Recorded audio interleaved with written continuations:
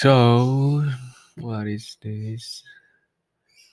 Spending your life trying to make everything be like only creates suffering.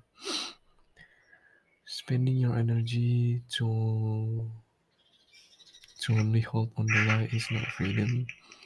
We must learn to embrace in the darkness,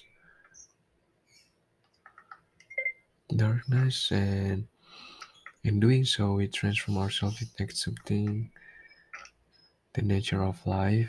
Kenapa anjing harus pakai kepala ayam? I don't know because we accept what is and what isn't and experience freedom.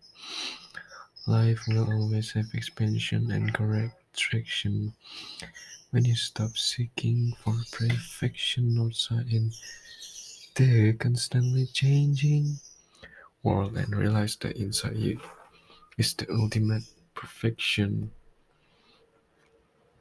That yourself is perfect beyond duality, beyond good or bad.